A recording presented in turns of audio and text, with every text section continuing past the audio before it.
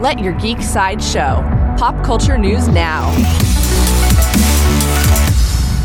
Hi, this is Andrew, and here are your pop culture headlines. New from Lionsgate.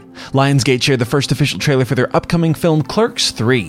When Dante has a brush with death, he decides to stop sitting around watching movies and make a movie himself. Clerks 3 will roll into theaters on September 13th. Coming soon from Disney. Disney shared the official name and logo for the upcoming National Treasure series. The series will be called National Treasure: Edge of History. There is no release date for the National Treasure series at this time. New from Netflix.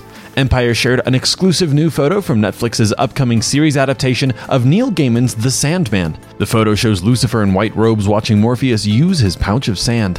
The Sandman will debut on Netflix on August 5th. For fans of Stranger Things, according to Deadline, Matt and Ross Duffer, the creators behind Stranger Things, are set to make multiple new Netflix projects.